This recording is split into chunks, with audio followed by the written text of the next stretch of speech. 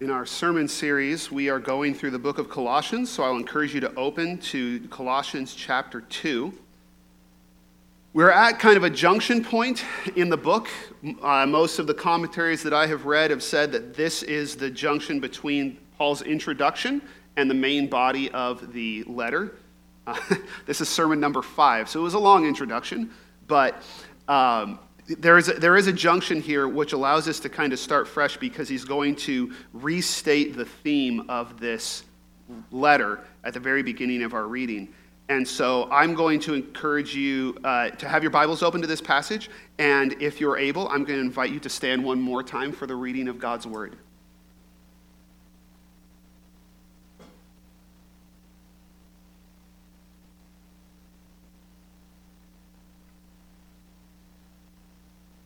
So then, just as you have received Christ Jesus as Lord, continue to live in him, being rooted and built up in him and established in the faith, just as you were taught, and overflowing with gratitude.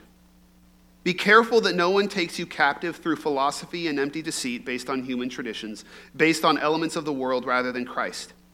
For the entire fullness of God dwells bodily in Christ, and you have been filled with him, who is the head over every ruler and authority. You were also circumcised with him with a circumcision not done with hands, by putting off the body of flesh in the circumcision of Christ, when you were buried with him in baptism, in which you were also raised with him through faith in the working of God, who raised him from the dead. May God add his blessing to the reading of his word. You may be seated.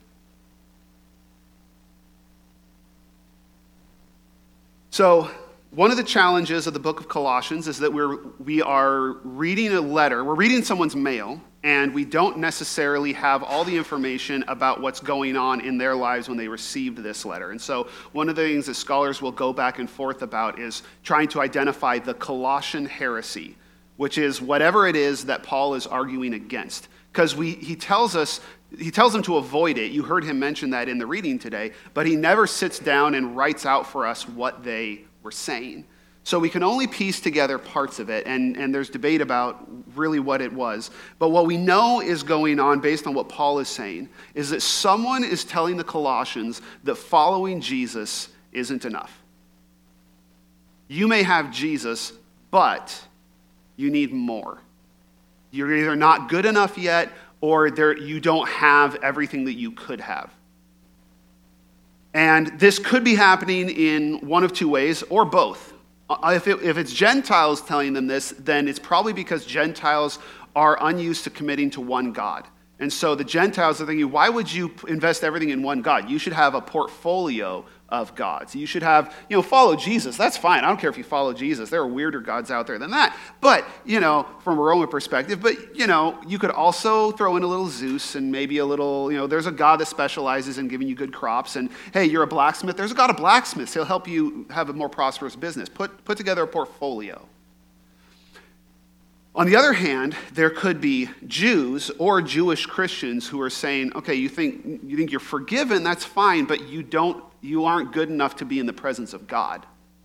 Right? There's more you have to do to be able to experience God, either in the temple, or there are also versions of Judaism out there. It's very possible that Paul came out of one of these traditions where they would have kind of charismatic experiences of God. But you had to be pure in order for that to happen. You had to follow the temple rules if you're going to experience God. So they'd say, hey, yeah, it's great that you're in the church, but there's another level. You really need to go further in. You need to do better so you can get more, because just having Jesus isn't enough. And so Paul, throughout the book, he's really the theme of Colossians is convincing the church that Jesus is enough. And convincing them to commit completely to Jesus. Because it's not enough just to say, well, I'm going to only follow Jesus, but you actually then have to live your life only following Jesus. And so the passage that we're reading today, he lays out a case for why they should be fully committed to Jesus. And then he's going to answer two questions for us, for the modern church at least. I'm not saying that he had these questions in mind, but at least for us, he's answering two questions. One of them is why we should only follow Jesus, and how we can know that Jesus fulfills us entirely. And then the second question is, how do I know that Jesus has fulfilled me? How do I know that all of this that you've promised has actually happened? So we'll start, as we're going through, we'll address that first question. The first thing Paul says, again, this is kind of restating the theme of the book. He says, so then, just as you have received Christ Jesus as Lord, continue to walk in him, being rooted and built up in him and established in the faith, just as you were taught, and overflowing with gratitude. He wants them to be committed to walking in Jesus, following Jesus, and only Jesus. And his first argument for why is because you have received Christ Jesus as Lord. Now, those phrases have turned into Christianese, and so we don't necessarily hear them the way the original audience would have heard them. When somebody says, receive Jesus as your Savior, we kind of think like God is offering a present, and I decide I'm going to receive the present. And that's not really what the wording means. The wording there is actually also used in other places for receiving a tradition, receiving a teaching. And what it more closely means is accepting that the teaching is true. Receiving it and accepting it and letting it change you. And the truth that is being accepted is Christ Jesus is Lord. Which again, a lot of Christianese. What that actually means is King Jesus is the ruler. Christ is a royal title. Lord is a position of authority. So what he's saying is you have already acknowledged that Jesus is Lord. That's what you did. That's why you joined the church, right? So you've already accepted that Jesus is Lord. You agree that. You have acknowledged that, okay? And that hasn't changed. So if you still accept that Jesus is Lord, why would you go anywhere else? He's reminding them of their commitment, the commitment that they've already made. C.S. Lewis has a great description of faith, and he says when he was an atheist, he says he thought that faith was just saying, I believe this is true, and I'm not going to listen to any evidence, and I'm going to stick my fingers in my ears, la, la, la, la, la. He says that's not a virtue. Why is faith a virtue? Because faith is actually committing to what you know to be true. Because one of the things that happens, the Colossians are being tempted toward, and we're tempted toward every day, is you find yourself straying from obedience to Jesus without ever doubting that he's in charge, right? Like it's not that you've stopped believing that Jesus is Lord, but in your everyday living, you're not acting like it. That happens to us a lot, where if someone were to put you on the spot and say, is Jesus king? You would say yes. And then you realize, yeah, I haven't actually been acting that way. I've been behaving in a very different way. And faith is staying true to what you actually know to be true and letting it work itself out in your behavior. And so what Paul is saying is, first of all, if you're wondering why you should be following only Jesus, it's because you acknowledge that he's the only one worth following. That's the whole reason you're here. So the first thing you got to do is just remember what you've already committed to.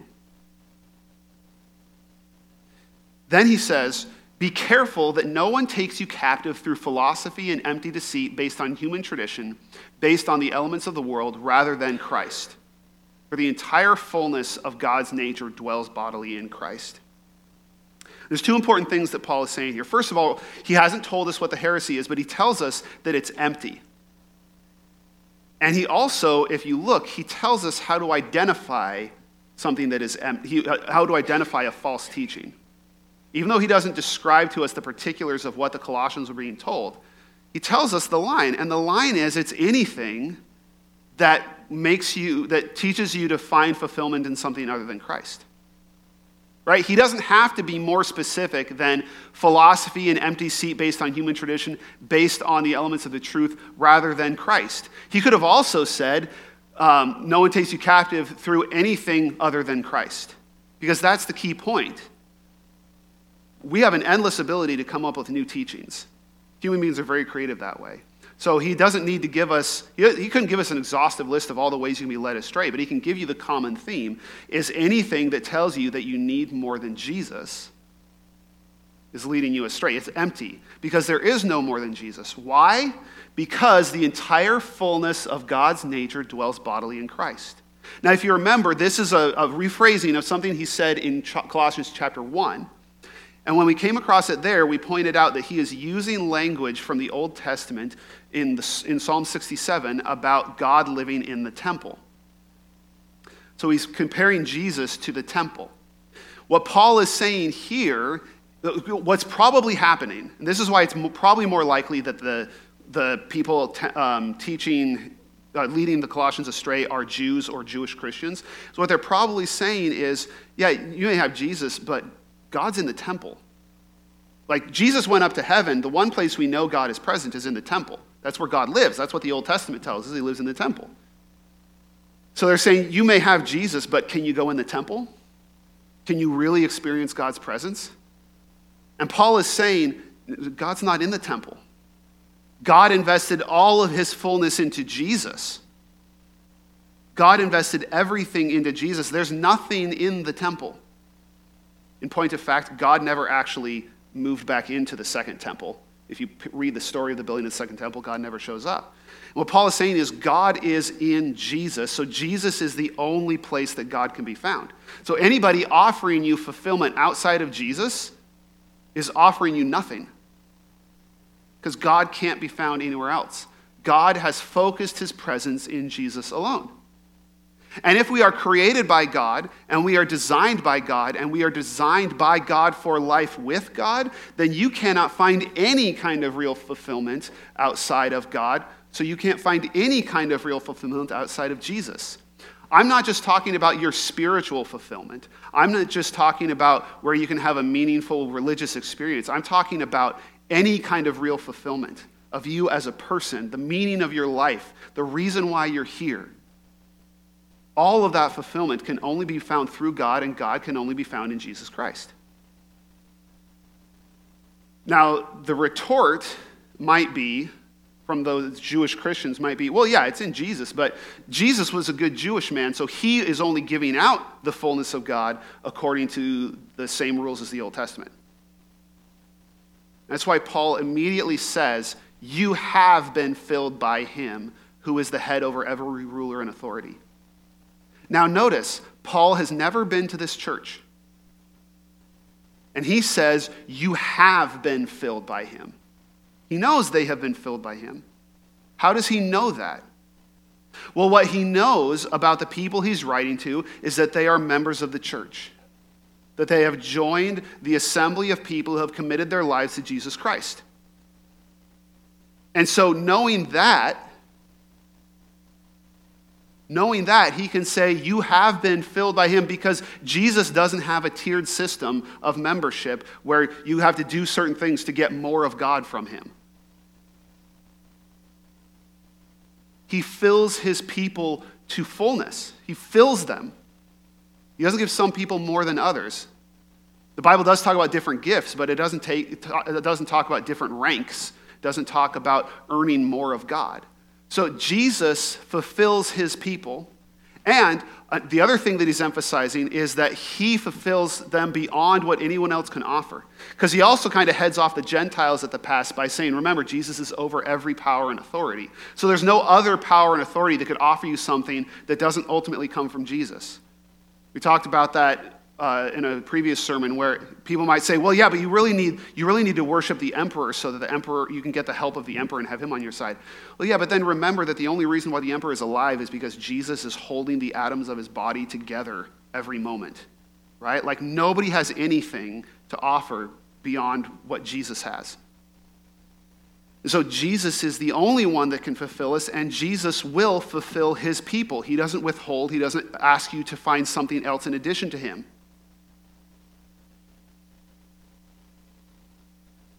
Now, this rhetoric that the Colossians were hearing, evidently saying that they weren't good enough, that they hadn't done enough, that they needed something else, it seems like it was also focused on a lot of it was focused on their purity, on their worthiness. Because the first thing that would happen when a Gentile said, I want to know Jesus, or I want to be close to God, sorry. If a Gentile approached a Jew and said, I want to be close to God, first thing they would say, if they're a man, is, have you been circumcised? The very first barrier to get to the temple is the gate that only Jews can cross, and you're only Jewish.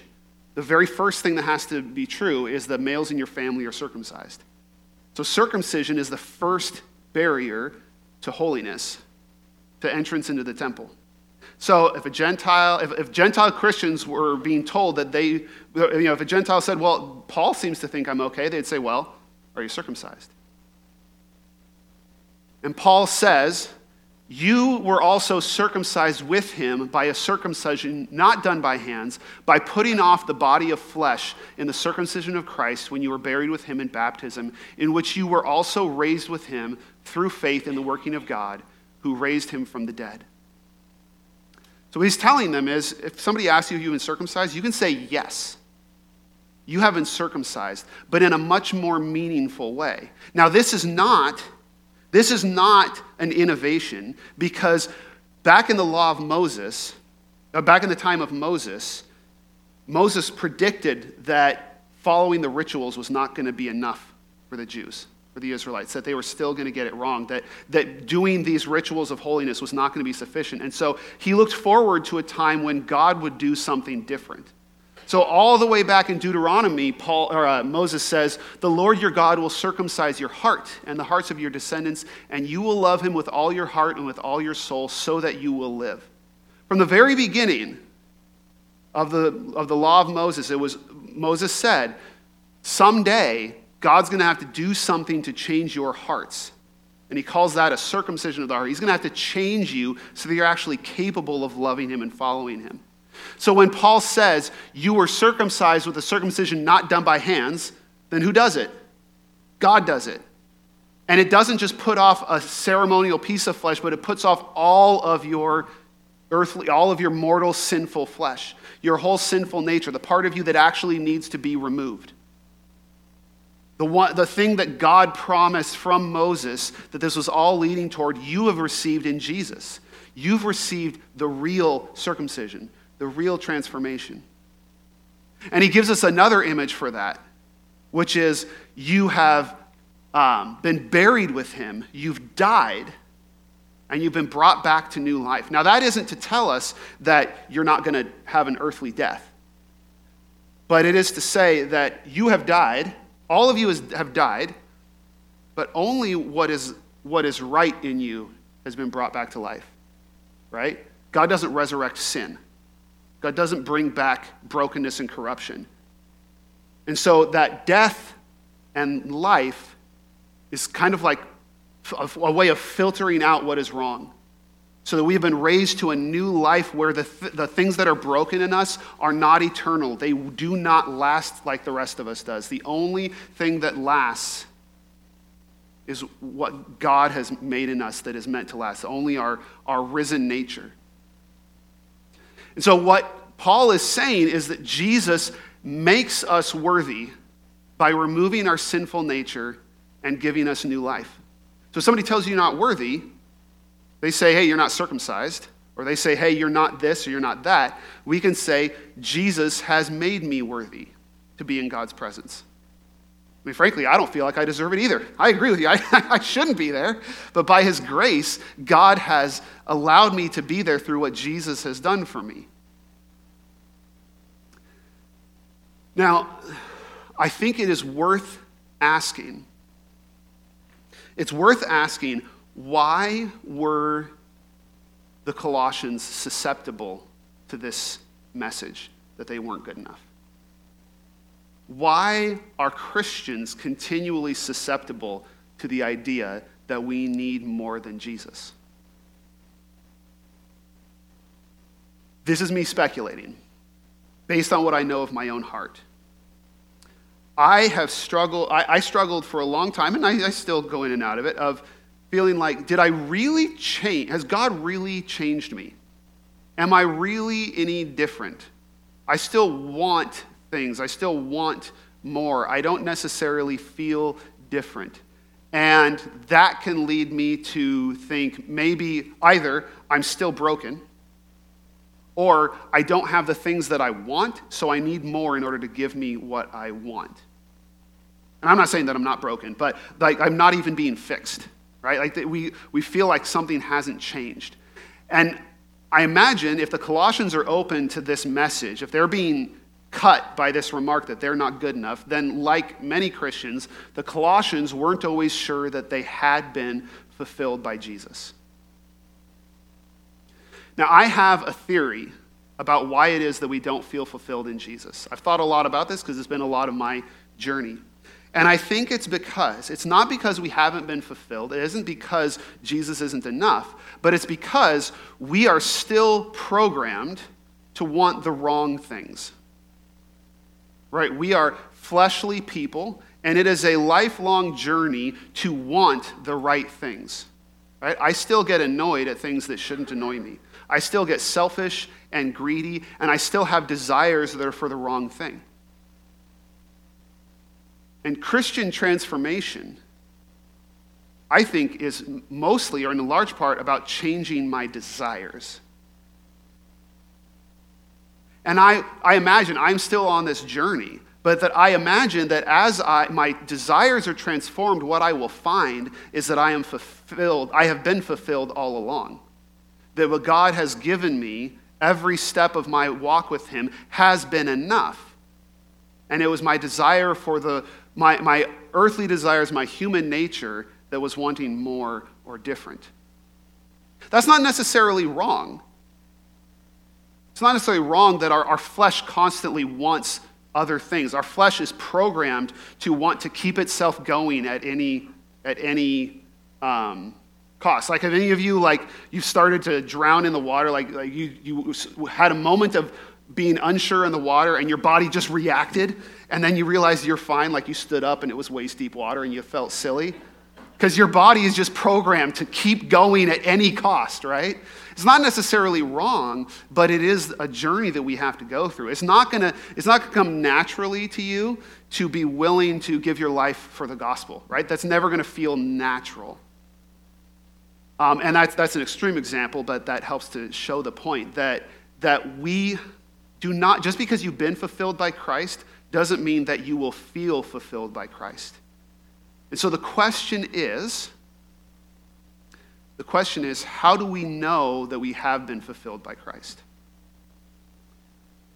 And this is a challenge that has been throughout history, and it has been a major point of debate among Christians, and it is the one, in seminary, is the only theology that we ever talked about where there were diagnosable psychological conditions that went along with it.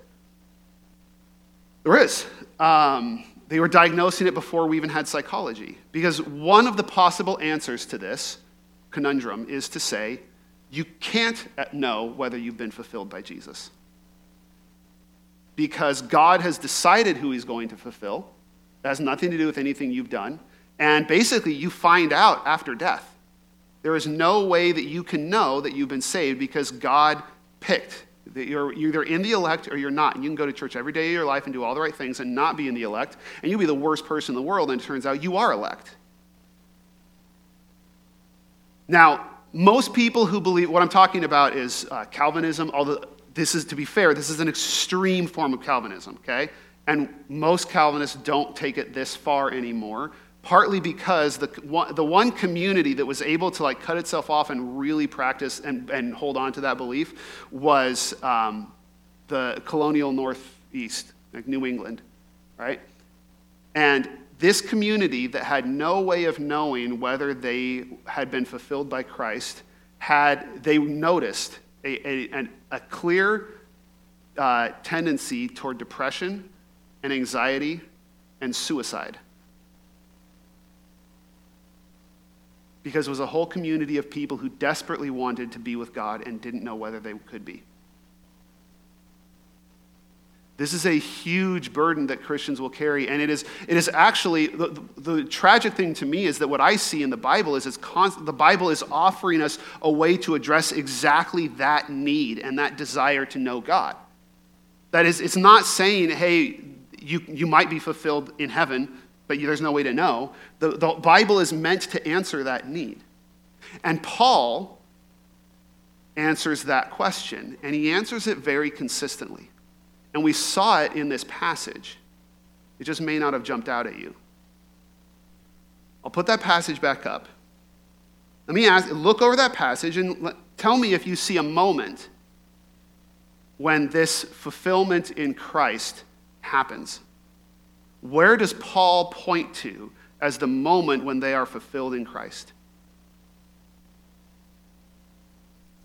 When you were buried with him in baptism. There's something interesting about Paul. Paul always assumes that everyone in the church has been baptized. He never makes an argument for being baptized because he's always writing to Christians and he assumes they already have been because that was what the church did. You gave your life to Christ, you got baptized. So he takes that as an assumption. And when you watch for it, when you watch for the way Paul uses baptism as a pastor, what you find is he always points back to baptism as the moment of fulfillment. I'll give you some examples. In 1 Corinthians, the church in Corinth had so many problems, and Paul is calling them to do better. And one of the ways that he does that, when he tells them they should be doing better, is he lists all these different sins that they might have been caught up in. And then he says, some of you used to be like this, but you were washed, you were sanctified, you were justified in the name of the Lord Jesus Christ and by the Spirit of our God. He's saying, yeah, you used to do those things. Why are you doing them anymore? You've been baptized. Remember, you changed when you were washed. You were washed clean of that version of yourself. You were changed in that moment. Another problem they're having is division and parties and like divisions in the church. And when he tells them that they're all part of one church, he said, we were all baptized by one Spirit into one body, whether Jews or Greeks, whether slave or free, and we were all given one Spirit to drink. How do we know we're part of one body? We became part of one body when we were baptized. You got the same baptism as me, and for each of us, that meant that was when we were brought into the body. One baptism, one body. So if those people got baptized, those people are in the same body as you. In Romans chapter 6, Paul says, are you unaware that all of us who were baptized into Christ were baptized into his death? Therefore, we were buried with him by baptism into death, in order that just as Christ was raised from the dead by the glory of the Father, so we too may walk in newness of life. This is a key image, and Paul is doing the same thing in Colossians. He's connecting baptism with as the moment that you're buried with Christ and brought back to new life. This is one of two reasons why we practice baptism by immersion. The first reason, because the word baptize means immerse. We just don't translate it from Greek. We leave it in the Greek in our Bibles, but it actually means immerse, dunk. It could even be translated as drowned, but we don't take it that far. But the reason Paul gives for why it's immersing is because that's being buried and brought back up. So you're supposed to be able to remember going down into the grave and coming back up. That's a key moment of the experience of baptism. And so when Paul is talking about why they should stop sinning, he's saying, because you died to sin, remember? Remember, Paul expects you to be able to remember your baptism. In Galatians, he says, so in Christ Jesus, you are all children of God through faith, for all of you who were baptized into Christ have clothed yourselves with Christ. This is a bit closer to where we're at in Colossians, where he's saying, you know you've been clothed in Christ because you've been baptized into Christ. Because the Galatians were in the same boat where they were being told they weren't good enough yet. He says, no, you already have Christ because you've been baptized into him, remember? In Titus, Paul says, God saved us not by works of righteousness that we had done, but according to his mercy, through the washing of regeneration and renewal by the Holy Spirit. Now, what is my point here about baptism? It's a lot of theological stuff we could get into, and how baptism connects with salvation and things that we could. We're not going to get into those because I want to focus in on how Paul is using this as a pastor. Paul is telling us, he's telling the Colossians that the only source of true fulfillment is Jesus. The only way that you can be who you were created to be is by following your Creator. There is no other source of fulfillment. And it is going to take you time to live into that. You're going to spend to some degree, all of your life in the in-between of becoming the person that is fulfilled by Christ. But God doesn't want you to spend that time in a question mark. He doesn't want you to spend that time in anxiety and fear. And so whatever else baptism is a gift that God has given us as the moment, as the assurance that fulfillment has happened. We often will struggle with things like, well, what about a person who doesn't get a chance to be baptized before they die, and all these other scenarios. So let me describe it to you like this, because I also don't want to invalidate the faith of people who have not yet been baptized. But baptism is like, I compare it to a wedding. Today, this day, is our 7th anniversary. So today, well, actually yesterday, thank you. No, it is today. I was going to say today we celebrate our anniversary. I was going to say that today we celebrate our anniversary, but there's so much church stuff today that yesterday we actually celebrated our anniversary. But today we remember that day, September 17th, 2016, when we got married. Now, what are we remembering? Are we remembering the day we fell in love? No.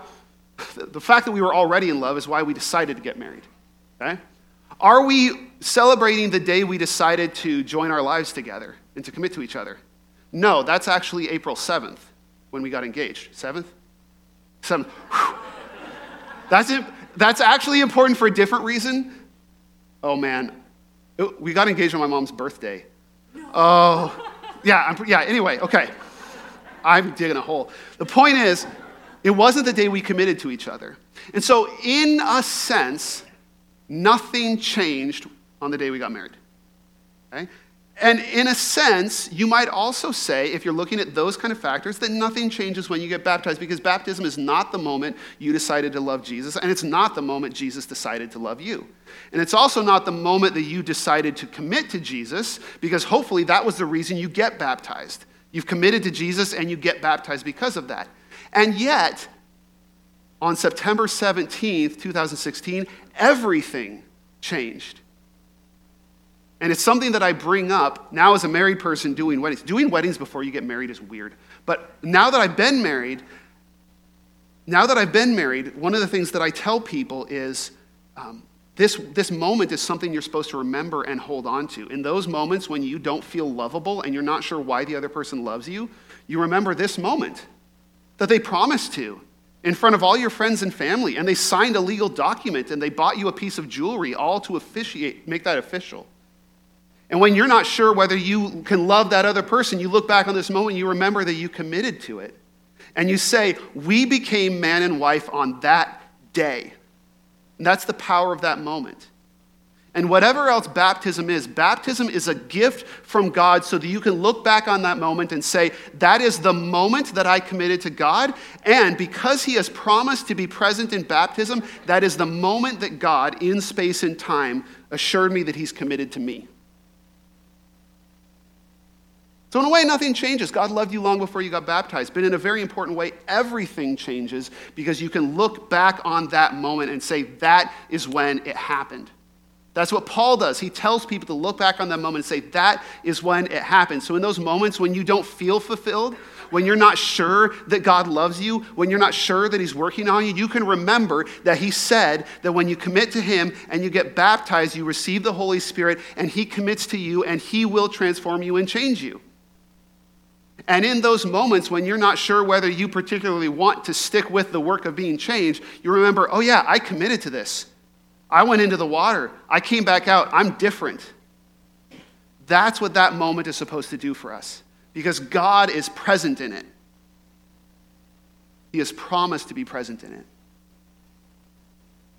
So as we close, I want to ask you 3 questions as we take this and apply it to our context today. Number 1, the thing I want to ask you is, where are you seeking fulfillment? I hope so. Maybe you haven't committed to Jesus and you're seeking fulfillment in other places, and I will tell you right now that this is a room full of people who can testify to you that there is no fulfillment outside of Jesus. And today is the day to commit to him and to being who you were created to be, because only the Creator can make you who he made you to be. Maybe you have committed to that, but you realize you've still been tempted away to finding fulfillment in other things and you need to recommit. I ask you to consider, by your behavior, not by the words you say, but by your behavior, where are you seeking fulfillment? Now here's my second question. Have you been baptized? Because if you haven't, Whatever else it means that you are missing a key experience of assurance from God, that he is committed to you, that he is working in you, that you have his Spirit, and that he has fulfilled you. That you already have what you need. And what needs to happen now is the shedding of your sinful nature, not the gaining of more divine nature from some other source.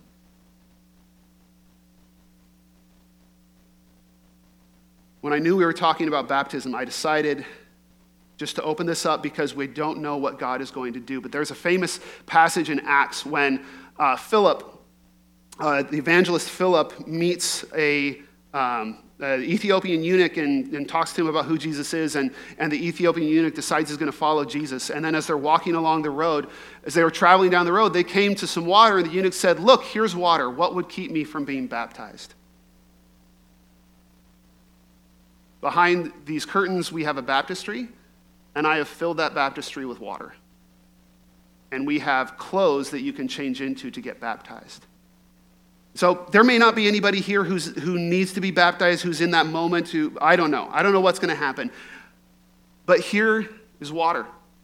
If you need to be baptized, what prevents you? I will tell you, if you want your family to be here, we're recording it so they can see it anyway.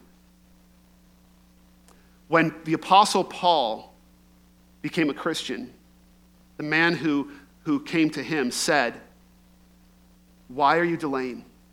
Get up and be baptized and wash away your sins, calling on his name." There's no reason to delay, because baptism doesn't mean you understand the faith perfectly any more than getting married means I understood Casey perfectly. I certainly did not. And I have loved getting to know her better over these last 7 years. It is a response to that commitment to follow Jesus. If you would like to make that commitment at any point as we're finishing the service, Pastor Rachel is over here. Just go over and talk to her, because we can get you set up in a change of clothes so you can get baptized. And then you can change back. But I love for you to get baptized today, because that's the invitation that the Holy Spirit gives us. For the rest of you who have been baptized, the question for you is, are you living like it? Are you living like you've been washed clean? Are you living like you've been given new life? Because baptism is not the end of the story. Baptism is the beginning of the story. Our marriage was not the end of a story, because honestly, our dating period was the least interesting part of our life together. It was the beginning of a story. And so if you have been baptized, you're living that story now, and the mission is to follow Jesus like you've been baptized. There are a lot of other decisions you could be considering as we sing our final song. And if you want to respond by connecting with one of our small groups or by serving in one of our service teams, we have the cards in the seat back in front of you. But as we sing this final song, I'd encourage you to really consider these questions, and whatever God puts on your heart to commit to, don't let that moment pass, but act on it. Because every time God calls us to take the next step, he's saying, what's preventing you? What's stopping you? Nothing good is ever stopping you from taking the next step with Jesus. Amen? So again, if you would like to get baptized, come over and talk to Pastor Rachel, and otherwise we're going to stand and sing our final song together.